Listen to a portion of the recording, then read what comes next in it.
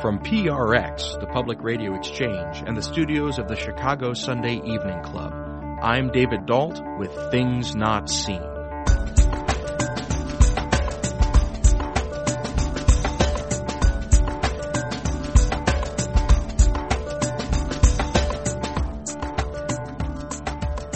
On today's show, we get a glimpse into life in Pakistan when we speak to author Sadia Faruqi about her new book of short stories, Brick Walls.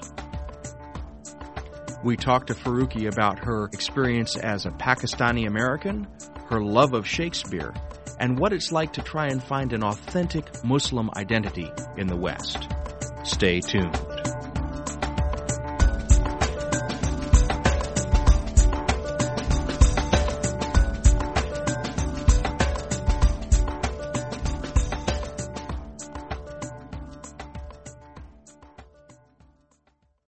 This is Things Not Seen. I'm David Dalt. Our guest today is Sadia Faruqi. She's a Pakistani-American writer of fiction and nonfiction who grew up in Karachi in the 1970s. She currently lives in Houston with her husband and children, and she writes for a number of print and online publications about the global contemporary Muslim experience and about interfaith dialogue.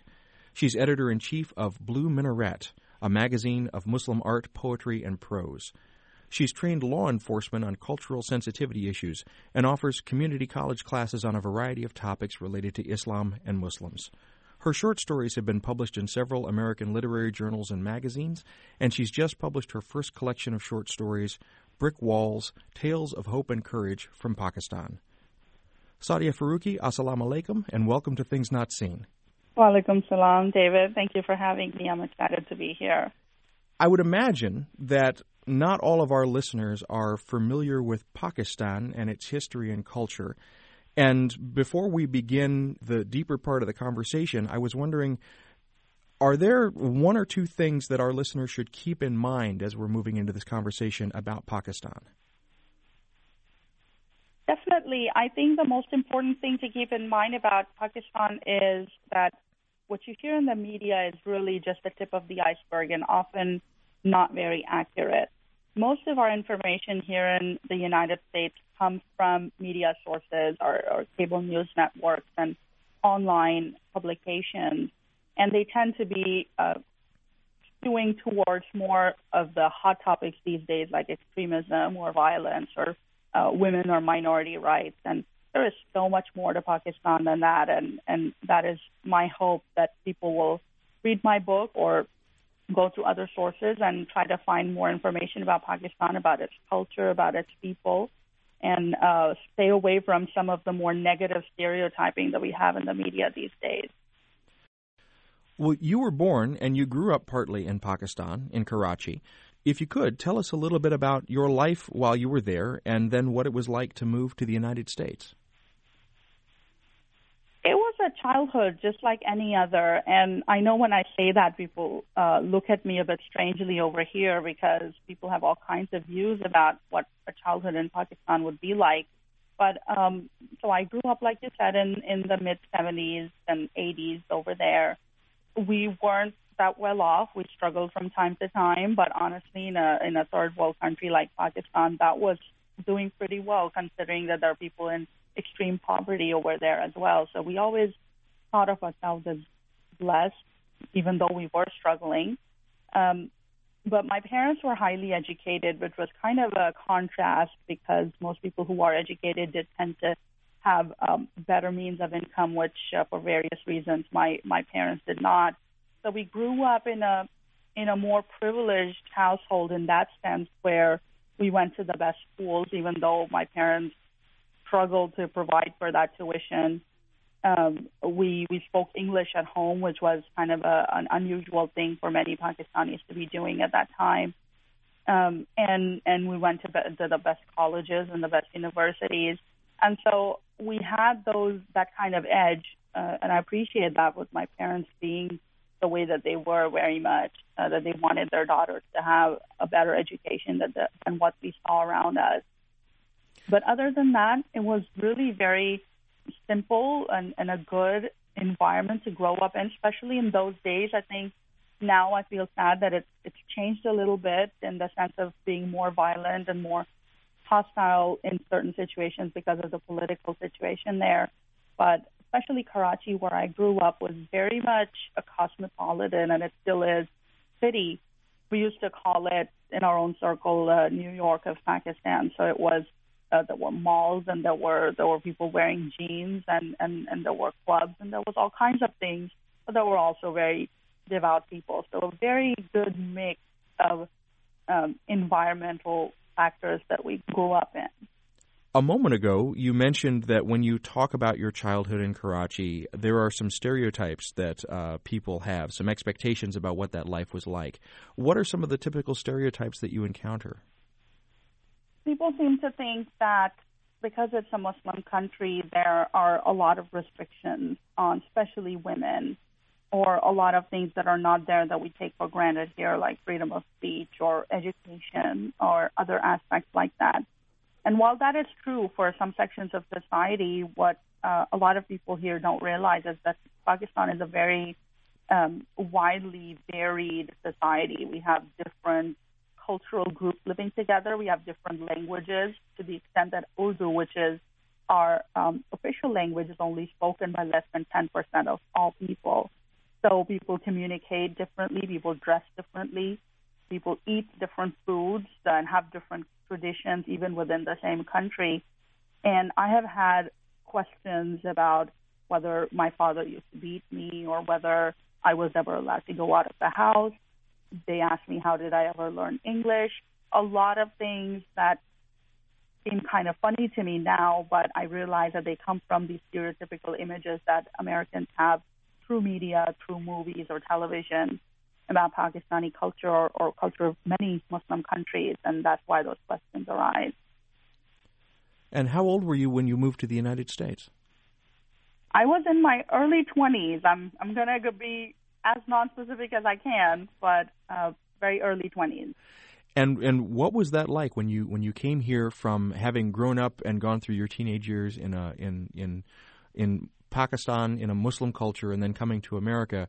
Was there any kind of shock that occurred, or was that a smooth transition? I think it was smoother than I would have expected. And again, another one of the stereotypes that are prevalent here, that people come here and they find it very different. You know, I grew up reading books about England and about Pakistan. My favorite authors were British authors, and we grew up reading the same books. We watched movies and shows. So it wasn't anything that I hadn't expected. I was surprised at how warm and loving the American public is, even when they see, a woman in hijab. Most people are nicer or less intrusive than I would have expected. But it has been a very smooth transition, which I honestly attribute to the fact that I can thankfully speak English well. I know the experience of many Pakistanis and other immigrants who come here has been different because they are not able to communicate. But because my parents' habit of speaking English at home, we always grew up with English as our first language. And so I came here and it was not a problem to me. I went to school here, I studied here, worked here, and it was much smoother than it would have been, I think, if I hadn't had those skills. And so now you have sort of two cultures. You have a life in America, and you have your childhood and adolescence in Pakistan. Do you still feel, obviously you still feel in some ways connected to Pakistani culture, but how do you maintain that connection? What actions do you take to sort of stay connected to Pakistani culture? Thankfully, I'm surrounded by a lot of Pakistani immigrants and first-generation Pakistani-American people in the community that I live in. Houston is probably either the number one or the number two largest Pakistani-American community in the United States. So I have my mosque and I have my friends and I have people around me that, are very much in that cultural or traditional habits a lot of times. So for example, I'll cook Pakistani food, especially for my husband. For a lot of things, because I have kids, I want them to have some of those cultural aspects of it. Not too much, but a little bit. When we go to the mosque, we'll wear traditional clothes, celebrating a lot of religious events like Ramadan or Eid are also have a Pakistani flavor to it. So those are all ways that I kind of keep myself connected. This is Things Not Seen. I'm David Dalt. We're speaking today with the Pakistani-American writer Sadia Faruqi about her new book of short stories, Brick Walls, Tales of Hope and Courage from Pakistan. A moment ago, you, in talking about raising your children in American culture, you made a side comment that I just want to ask about quickly. And you said you want them to be exposed to Pakistani culture, but then you made this comment, not too much. And I'm wondering if you'd feel comfortable just a moment expanding on that. Why the hesitation? Why saying not too much? And what is the source of that qualification? Yes, that's a struggle that I have and several arguments with people around me on this. I think that it's very common for immigrant parents to feel that their children should be brought up in very much a home environment. And I'm not that kind of parent because I've teenagers grow up here and then really rebel against that. Because when they go to school and they have friends, it's a very different environment, and sadly it's the parents and your home environment that always loses. I don't want to be in that couple. I don't want my kids to feel that they can't come to me and talk to me as they grow older and they have very American issues to deal with. I want them to feel that there's not that much of a difference between home and school or home at work or home and friends. So I do try to maintain a balance. I'm also more interested in having them connected to religious traditions more than Pakistani traditions. And a lot of times those are not always the same. But we do certain things that are Pakistani, but then we do certain things that are not. I try to encourage them to eat American foods and dress American clothes as long as they're fulfilling, the requirements of a job or anything like that. And as long as it's not something that I would find is religiously wrong, I allow them to do that. And I hope that as they grow older, they will appreciate that and not feel that much of an identity crisis that a lot of young people growing up here do. You mentioned that you had read a lot of British authors when you were growing up. Who were some of the inspirations from the British side, or maybe there are some American authors as well, that you look to as inspirations for your own writing? Growing up, we did have access mostly to British writers and books because, for those who don't know, Pakistan used to be a British colony before 1947, so we do have a lot of those influences still there. Growing up, we read authors like Georgette Heyer and Enid Blyton, and I don't know even if people here know who they are, but they are such great authors. I would love it if we could get those books here where my kids could read them. But I'm going to be very non-traditional and say that probably the one writer or author who sparked my interest in writing and why I fell in love with writing was, here it is, Shakespeare. I have never heard people really quote Shakespeare the way that we did when we were growing up. I honestly had memorized a lot of his plays by heart. It was awesome how he could just write and you could be transported into another era. And I realized at that time that this is amazing. This is what writing should be like. If you're just joining us, we're speaking today with Sadia Faruqi. She's the author of Brick Walls, Tales of Hope and Courage from Pakistan. We apologize for the audio difficulties. We're working on it. This is Things Not Seen. We'll be back in a moment. So I'd like to take a moment and talk to you about our partner in producing this show, the Chicago Sunday Evening Club. It sounds like an old-timey name, and that's because it's been around since 1908. It started out as a weekly event on Sunday evenings, hence the name, with thousands of people attending each week to hear uplifting messages from business people, preachers, statesmen, and philanthropists. In the 1920s, they went coast to coast on the radio. In the 1950s, they started one of the first religious television programs anywhere, ever. and they're still doing radio and television to this day. The Sunday Evening Club makes regular hour-long documentaries for PBS, highlighting the good being done by faith communities as they try and make situations better for the people of Chicago. You can find out more about the Sunday Evening Club and watch and listen to all the programs that they've been producing for more than 50 years at their website. That's csec.org. This is Things Not Seen. I'm David Dalt. We're speaking today with Sadia Faruqi. She's the author of the recent book of short stories, Brick Walls, Tales of Hope and Courage from Pakistan. We spoke with Ms. Faruqi by telephone, and unfortunately there was a little bit of a glitch in the connection. We apologize for the audio artifacts, and we're working on getting them corrected as the conversation proceeds. Before the break, we were talking about Ms. Faruqi's exposure to Shakespeare and how it influenced her writing. And do you have a favorite play of Shakespeare or a favorite line of poetry or anything like that? Oh, it's been a while since I used to quote Shakespeare at every turn. I think that, and we did those plays and in school as well, where we studied them in depth, so not just reading them, but also understanding them and going in the imagery and finding out, what they meant and what was the situation like in those times where those issues arose. But I have to be a romantic and say Romeo and Juliet was probably my favorite. And I could at one point just, read out that whole play from memory.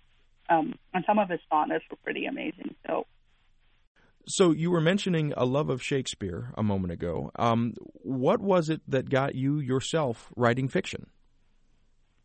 My mother tells me that I used to write fiction when I was little. I don't have too much memories of it. I think maybe when I was 8 or 10, I used to write stories. And really, when I was stuck with nothing to write, I would start translating some of my grandmother's Urdu stories into English. So I kind of remember having this passion. But as you get older, you get caught up in school and college and in life in general. And I stopped writing fiction. But I did continue to write always. I write professionally. I'm a grant writer, so I write for work and for pleasure. But fiction was something that I had to reach back into my past and my memories and grab again at this stage in life and see if I could write again in that mode. And I found it to be very liberating and very uplifting experience where you can write whatever you want and go with the flow and use your imagination rather than facts, which is what nonfiction writing is mostly about. You mentioned that Shakespeare was a real influence when you were growing up. Are there Pakistani authors that you also looked to as inspirations when you think about writing? We had some Urdu writers, and again, when I was growing up, we didn't have that much of an Urdu influence in my life. For whatever reason, my parents had decided that we were going to stick with English. And so there were some writers that we studied in school, but not any that I could name off the top of my hat right now. But there are a lot of Pakistani American or Pakistani British authors that I enjoy reading. Kamila Shamsi is one. We have Bapsi Sidwa, who writes in English and Urdu, is an icon. She lives in Houston now as well, but her books are famed all over the world. So I think more than being influenced by writing itself, I think I definitely was more influenced by the idea that Pakistani women could do these things, because a lot of times in our culture it's not encouraged as much. We have very much a profession-driven culture where kids grow up and they should be in professions that earn money, very much a Pakistani and Indian aspect of tradition. So writing and artistry and painting and things like that are not exactly encouraged as such. And so to see these writers and these artists gain recognition not only nationally but also on an international stage definitely gave me the courage I needed to say, you know what, I'm not going to be going into one of the traditional fields like business or medicine or engineering. This is what I want to do because I've seen that other women can do it. I'll make a confession. I don't read very much fiction, and most of my experience with fiction comes from the fact that I grew up in the southern United States, and so when I think of short story writers, I think of people like Lee Smith and Flannery O'Connor and some more obscure writers like Brice Diapancake and folks like that. When I was reading through the stories in Brick Walls, I was struck with the similarities that I found between the way that you were writing about Pakistan and the way that these other writers write about Southern culture. And I'm wondering, am I picking up on something that just has to do with fiction that is about particular places? And when you're writing fiction, how does your sense of place and your sense of placedness sort of inform the way that you go about writing your work? I agree. There's a lot of similarities, and especially how short stories are written, and especially about places. You know, one of the aims of writing this book was to show people, especially Americans, that we're not that different in Pakistan. And I'm glad that you mentioned that it seems similar to you, because that was my aim. When you read my book, you should feel that this could happen to anybody, that this could be a place here, this could be a place in Europe, this could be a place in Africa. Of course, things are different and conditions are different, but it's certainly not, Mars, and it's certainly not an unrelatable or unidentifiable experience if you live in a country like Pakistan. So I'm very happy that you said that. My method of writing is just really to reach back and think of my own experiences, especially when I'm writing about a place where I have visited. Some stories were written in cities that I had not ever been to, so I had to do more academic research and find out what it was like, not only in my time, but in current times. I did have to look back and see, for example, the stories that are set in Karachi, where I was born and grew up. Karachi has changed tremendously in the last couple of decades, and so I wanted to make sure that I wasn't writing about something that was 20 years old and try to stay true to what it would be like now. So memories plus, good old internet. But apart from that, it really doesn't matter where you are. Human experiences are pretty similar across the globe. Well, let me stay with this for a moment and sort of ask a question about style and intention. So a moment ago I mentioned Flannery O'Connor.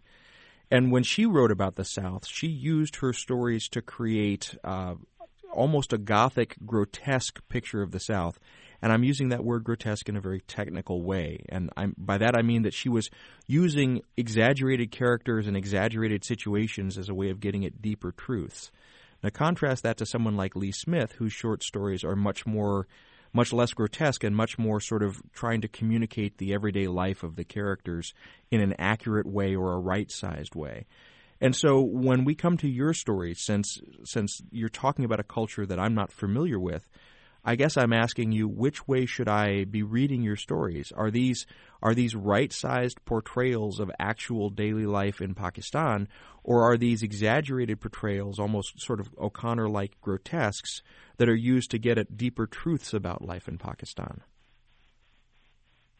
Well, first of all, I am honored that you would even put me in the same category as those literary minds, but I would have to say that I'm not a big fan of exaggerating what life would be like anywhere, because I feel that sometimes a lot of readers actually take that as the truth, and we see that if you're watching media or you're reading anything, there will always be a section of society that goes, well, I think that this is correct, and that leads to a lot of problems later. So I'm not a big fan of that style of writing myself, and I don't like reading that much those kind of stories where you have to figure out, well, is this really true, or is this all made up to make a point?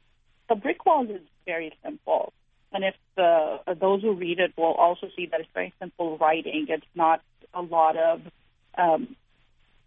the words aren't too big, or the situations aren't that out of the world. They are very normal, ordinary things that ordinary Pakistanis go through.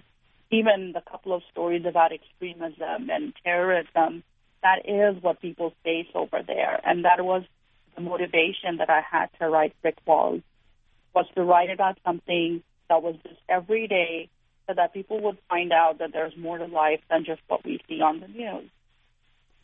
If you're just joining us, our guest is Sadia Faruqi, and we're discussing her new book of short stories, Brick Walls, Tales of Hope and Courage from Pakistan. This is Things Not Seen. I'm David Dault. Well, there's such a range of characters and approaches in the stories, but one of the things that I found was sort of a common theme throughout was that the characters that we're presented with seem to be almost trapped between sort of dynamic spaces. So trapped in gender roles or trapped between a sort of economic class frictions, or trapped in trying to work out religious identity, or trapped in the kind of misunderstandings that happen between the youth and the elderly, or in one case trapped between sort of Western values. I'm thinking of the rap singer that you use in the character Tonight's the Night, Jared Gul, sort of Western values versus more traditional Pakistani values. And so what I'm hearing you saying is that your attempt to give an accurate portrayal of life in Pakistan, we should take away from this that a lot of people from across broad sections of Pakistani culture are in these moments of transition and these moments of friction. Is that an accurate way of reading what you're doing? I think that is pretty accurate. You have hit the nail on the head. If you read the title of my book, it's Brick Walls, and I talk a little bit about what that title signifies in the introduction to the book. So when we go through life, wherever we are, whether we are in America or Europe or Africa, we have obstacles. I think that's very much what life is all about. We're living and their problems and their issues. And those would be brick walls for people. But most of the time, and especially in developed countries, there are structures in place that help us overcome those obstacles. So a poor person in America would have some help, say from government subsidies or scholarships to go to school. For example, although I know that's very oversimplification, but or if you have somebody who's fallen ill, there would be places that you could go for free health care. Now, in a country like Pakistan, same people, same human beings, same challenges, but because it's a poor country, there isn't that infrastructure in place from the government or other kind of sources that we would take for granted here that would help those people overcome those obstacles. And so sometimes things that we take for granted here become really insurmountable brick walls. And for most of Pakistani culture, it is a socioeconomic problem. So every story in my collection deals with an issue that's very common there, poverty. And what does that lead to if you're poor? What does that really mean? If your child is sick, like in one of the stories, how do you deal with a sick child when you don't have money and there's nothing around you or nobody around you to help you? In many cases, it's extremism. It's those transitions, like you said, between different cultural and different understanding, different traditions. And absolutely, Pakistan is going through and has been going through some of these transitions for a long time. And that's why we see this dichotomy of, there are some people who are very rich and some people who are very poor. But then, as you will see in one of my stories, being rich is not a help to one of these characters, or being away from a country like a city like Peshawar, which is more, I would say, has extreme elements like Karachi does or Lahore does. Some of these cities are better equipped to deal with fundamentalism, but then what happens when you encroach those city limits? So absolutely, you are right in saying that there is, all the stories deal with those transitions, those brick walls that people face because of socioeconomic and political conditions in that country. Well, and you mentioned that some of the stories are specifically about people being drawn into webs of terrorism. What occurs in one particular story is that the exact things that you're naming here, poverty and disaffection, are preyed upon to draw people into the web of terrorism.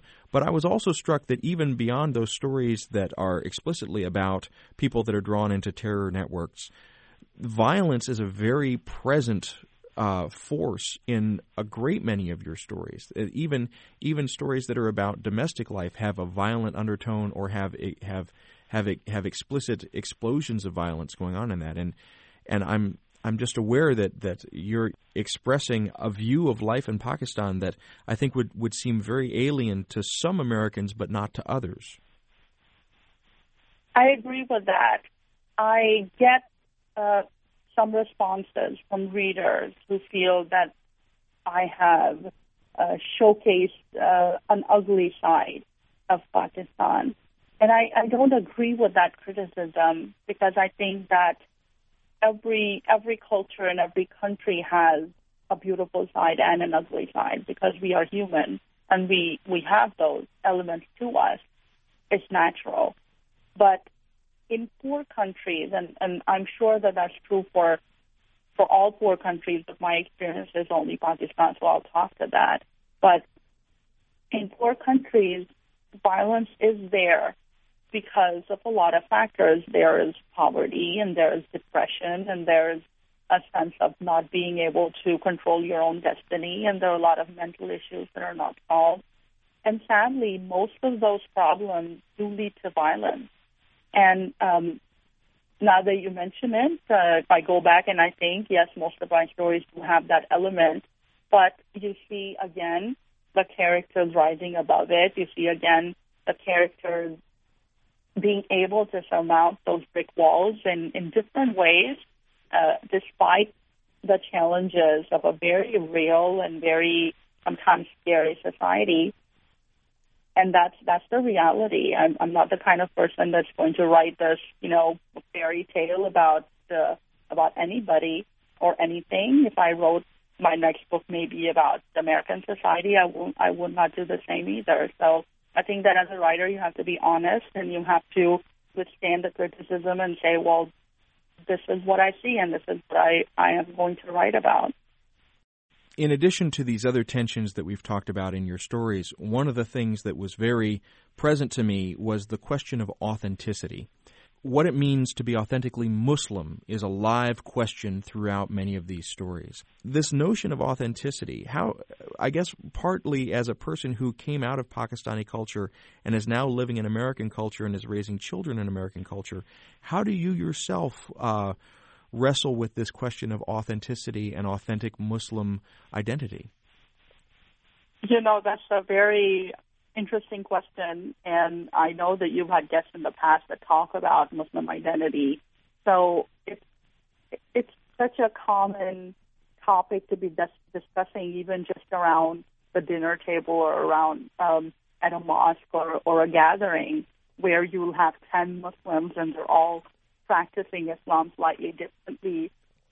And it's a very valid question. What is your identity? And sadly, among most religious groups today, we do have this sense of this is right and this is wrong. And if you're not doing things the way that the rest of us are, then you're not exactly Muslim/Christian/Jew or whatever. This is Things Not Seen. I'm David Dalt. We're speaking today with Sadia Faruqi, who's a Pakistani-American writer of fiction and nonfiction. She writes for a number of print and online publications about the global contemporary Muslim experience and about interfaith dialogue. She's trained law enforcement on cultural sensitivity issues, and she offers community college classes on a variety of topics related to Islam and Muslims. We're discussing her recent book of short stories, Brick Walls, Tales of Hope and Courage from Pakistan. You can find out more about Sadia Faruqi at our website, thingsnotseenradio.com. We'll be back in a moment. Each week, I hear from listeners who write in to say that they're enjoying the show, and a lot of them ask me what they can do to help to support us. And first of all, I just want to let everyone know that we appreciate so much that you're listening, and thank you. The number one thing that you can do to help support us is to tell your friends about the show. If you listen to us through iTunes, it would also be fantastic if you took a moment to write a review. And if you want to, you could give us money. Earlier in the show, I talked about the partnership that we have with the Chicago Sunday Evening Club, and so many good things come from this partnership, but one of the best, by far, is that your donations to our show are now tax deductible. You can find out more about supporting us at our website, thingsnotseenradio.com. And again, thank you for listening. This is Things Not Seen. I'm David Dalt. Each week on our program, we bring you a rich conversation about culture and faith. We're speaking today with Sadia Faruqui. She's the author of the recent book of short stories, Brick Walls, which talks about life in contemporary Pakistan. You can find out more information about the book at our website, thingsnotseenradio.com. Across the short stories, Faruqui has created a rich variety of characters. So, for example, there's Asma, the lackluster seamstress, Faisal, the would-be terrorist, Javed Gul, the Pashtu rock singer, Farzana, the cantankerous grandmother, Nita, the 10-year-old with a cricket obsession, and many more. Each of these characters gives us a glimpse into contemporary Muslim identity across the world. And before the break, I was talking to Sadia Faruqui about how one understands modern Islamic identity, and particularly when we talk about all of the conflicting notions of authenticity. We pick up the conversation there. This is, again, not an Islamic issue. It's a human condition issue that we like to place people in neat little boxes, and that box needs to be, the way that there is an ideal. I'm more conservative as a Muslim, but then there will be many thoughts and ideas that I have that other Muslims look at me and say, wait a minute, that's not how we think. And definitely my kids growing up here are going to be even more along that spectrum, where hopefully they'll do some things very traditionally, and in other things they'll be probably, I can see it even now when they're in elementary school, they're not going to have the same ideas even as myself. So that's pretty normal, and it saddens me that we don't consider that normal or good. That's the way that the world is, and what to do about it. But definitely, Brick Walls is a lot about this identity. The two stories you mentioned especially, but also several other stories talk about what is the understanding of Islam in certain aspects of society. But I try to make it very authentic, as you said, in the sense that even within those communities, there's no right or wrong, because you'll have each group or different groups claiming authenticity, and then what do you do about that? It's a conversation, but sometimes it leads to very serious results.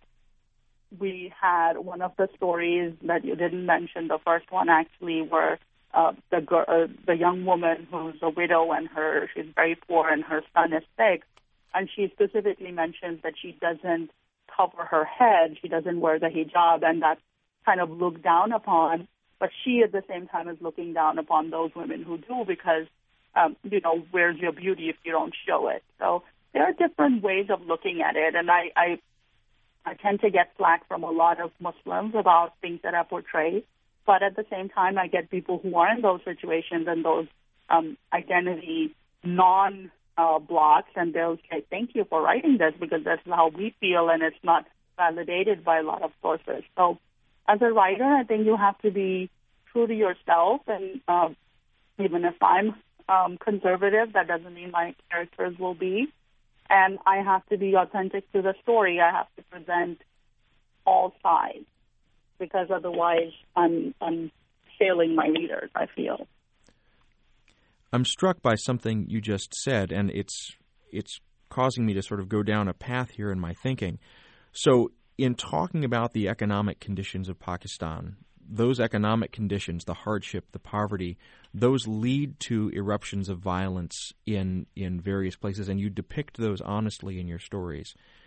And I think that some listeners will think that that's in sharp contrast to what is happening here in America, and that that's a vast cultural difference. But now I'm thinking that if we were to go to, say, the collapsing mining communities of West Virginia, or if we were to go to certain inner city areas or other other areas where there has been a removal of an economic base, we would find commonalities between the truths that you see in life in Pakistan across these gender lines and socioeconomic lines, and truths that we would find in American communities that are suffering from similar types of poverty. And so it's sounding like there's a universality that you're trying to hit on about the human condition. And you said it very well earlier in the conversation that these are things that would resonate across cultures and give us ways of understanding the struggle that Pakistan is going through right now from looking at our own culture. Is that something that you hope that Americans will do, not just to understand Pakistan better, but maybe to look honestly at our own American culture and realize that we're struggling with these same issues here? Absolutely. The number one motivation that I had to write this book was to show people that we're all the same. And that goes back not only to my writing experiences, but also my experiences in interfaith dialogue and interfaith work that I do in my community, where, we all come from different places, but if we sit down and we learn about each other, we find that we're not that different, whether it's from a religious point of view or a cultural point of view or our past experiences. So definitely that is my number one aim, that when people should read Brick Walls, yes, they should learn more about my birth country and how people who don't have much, how they live. But they should also realize that we're not here in the United States living that differently. We have certain things in place that are very that we should be grateful for, and we should, if you believe in God, then be thankful to God every day for those things that keep at bay certain other elements. But absolutely, if there's a breakdown of law enforcement, if there's for example, terrorism, a lot of times when we blame Muslim countries for this, a lot of terrorism within their youth communities, and you look at what's fueling them. It's a lot of depression. It's a lot of young men feeling that there's no purpose in life. There are no jobs. They don't have any way of supporting themselves or their families, and you get in a situation where it's easy for people to prey on you and for you to go down a path that it's hard to get out of or go back for normal existence. And I think that if we all understood that could happen to anybody, anywhere, I think we would all have not only sympathy but also empathy for people who are living different lives than us. This is Things Not Seen. I'm David Dalt. We're speaking today with the Pakistani-American writer Saadia Farooqui about her new book of short stories, Brick Walls, Tales of Hope and Courage from Pakistan. Well, when you speak about being a person whose approach to Islam is more conservative, there are traditions and prohibitions in Muslim art against pictorial representation. So within the history of Muslim art, because they have not been able to have images, oftentimes you'll see that Muslim art is beautiful calligraphy in a very stylized way. So it's making art out of writing and the depiction of language as a visual representation. And as I was reading through this book, Brick Walls, I was struck that you've done something very similar here in a way. You are painting pictures for us of life in Pakistan using words woven together in an artistic way. And I wonder if you've given any thought as you were writing this or since it's been received by others about how these kind of portrayals fit into a longer tradition of Muslim art and Muslim representation. That's an interesting question. I had not thought of my writing as that way, but it's definitely a valid thought. But you are right that traditionally Muslims tend to stay away from physical depictions. And again, that's also not completely a monolithic idea. So you do have Muslim artists and you do have Muslim writers. And so it's a spectrum, but the understanding is that we don't write, we don't draw, or we don't make human figures. I'm on the fence on that. But one of the other ways that I tried to kind of counter that was through Blue Minaret, which is an online magazine I started for Muslims, because I did realize as I got into this writing and publishing industry that there is a lot of resistance from traditional Muslim groups or publishers or artists, organizations, as far as what you can write about or what you can paint about or what you can draw about. And I felt that was limiting to me, even though I didn't want to. But, just on principle, I am that kind of person who says, hey, wait a minute, what if I did want to? So Blue Minaret and several other organizations like that are one way that Muslims can have a space to draw a person or people if they want to without feeling that, this is unreligious or un-Islamic. But it's a conversation that I think is going to be growing, and it's going to be more and more discussed and talked about and debated in public forums as, next generation of more westernized Muslims grow up. Well, now, most of these 7 stories in your book, Brick Walls, Tales of Hope and Courage from Pakistan, are written in the third person, and the narrator almost has a sort of omniscience and lets us see inside many of the thoughts and motivations of the characters. But the final story, Free My Soul, is not written in the third person, but instead it's written in the style of a first-person journal entry, and the character writing is a woman who was sent to jail for 10 years under a false accusation of theft. And I'm wondering if as an author, as a writer, you could talk us through your process of choosing to depart from what you've been doing in these other stories to present this story in a more personal and intimate manner. I don't know why I did that. I have to be honest and say that I don't write in a way that a lot of writers do. I know that many writers have processes in place where they'll do outlining, they'll think about it, and I think probably novel writing would need that. But for short stories, and I have written many others apart from this collection as well, I tend to start from a point. It's just an idea in my mind. Sometimes I'm driving somewhere or walking somewhere and I see a little scene that just speaks to me, and I have to write about that. So the way that I would write, a lot of times even what the plot will be, comes to me as I write. And I'm not saying that that's a better way to do it. It just works for me. It may be different when I write something that's more longer, perhaps, in the future. But I have found that the short story format is one that allows you to have that flexibility and that spontaneity that longer pieces of writing don't. So I can't say that I sat down and I said, well, this is the story, and so I'm going to write in the first person. It does not happen that way.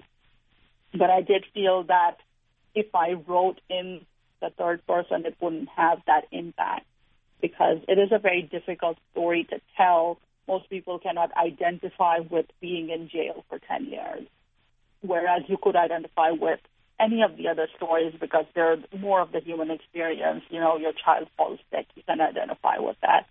But the story is kind of unusual. Even the jail itself is very unusual. Everything about this story is very, not exaggerated, like you said earlier, but you have to get into it. And so I think that when I was writing, it just came naturally where I would write in the first person. But personally, I don't like writing in the first person.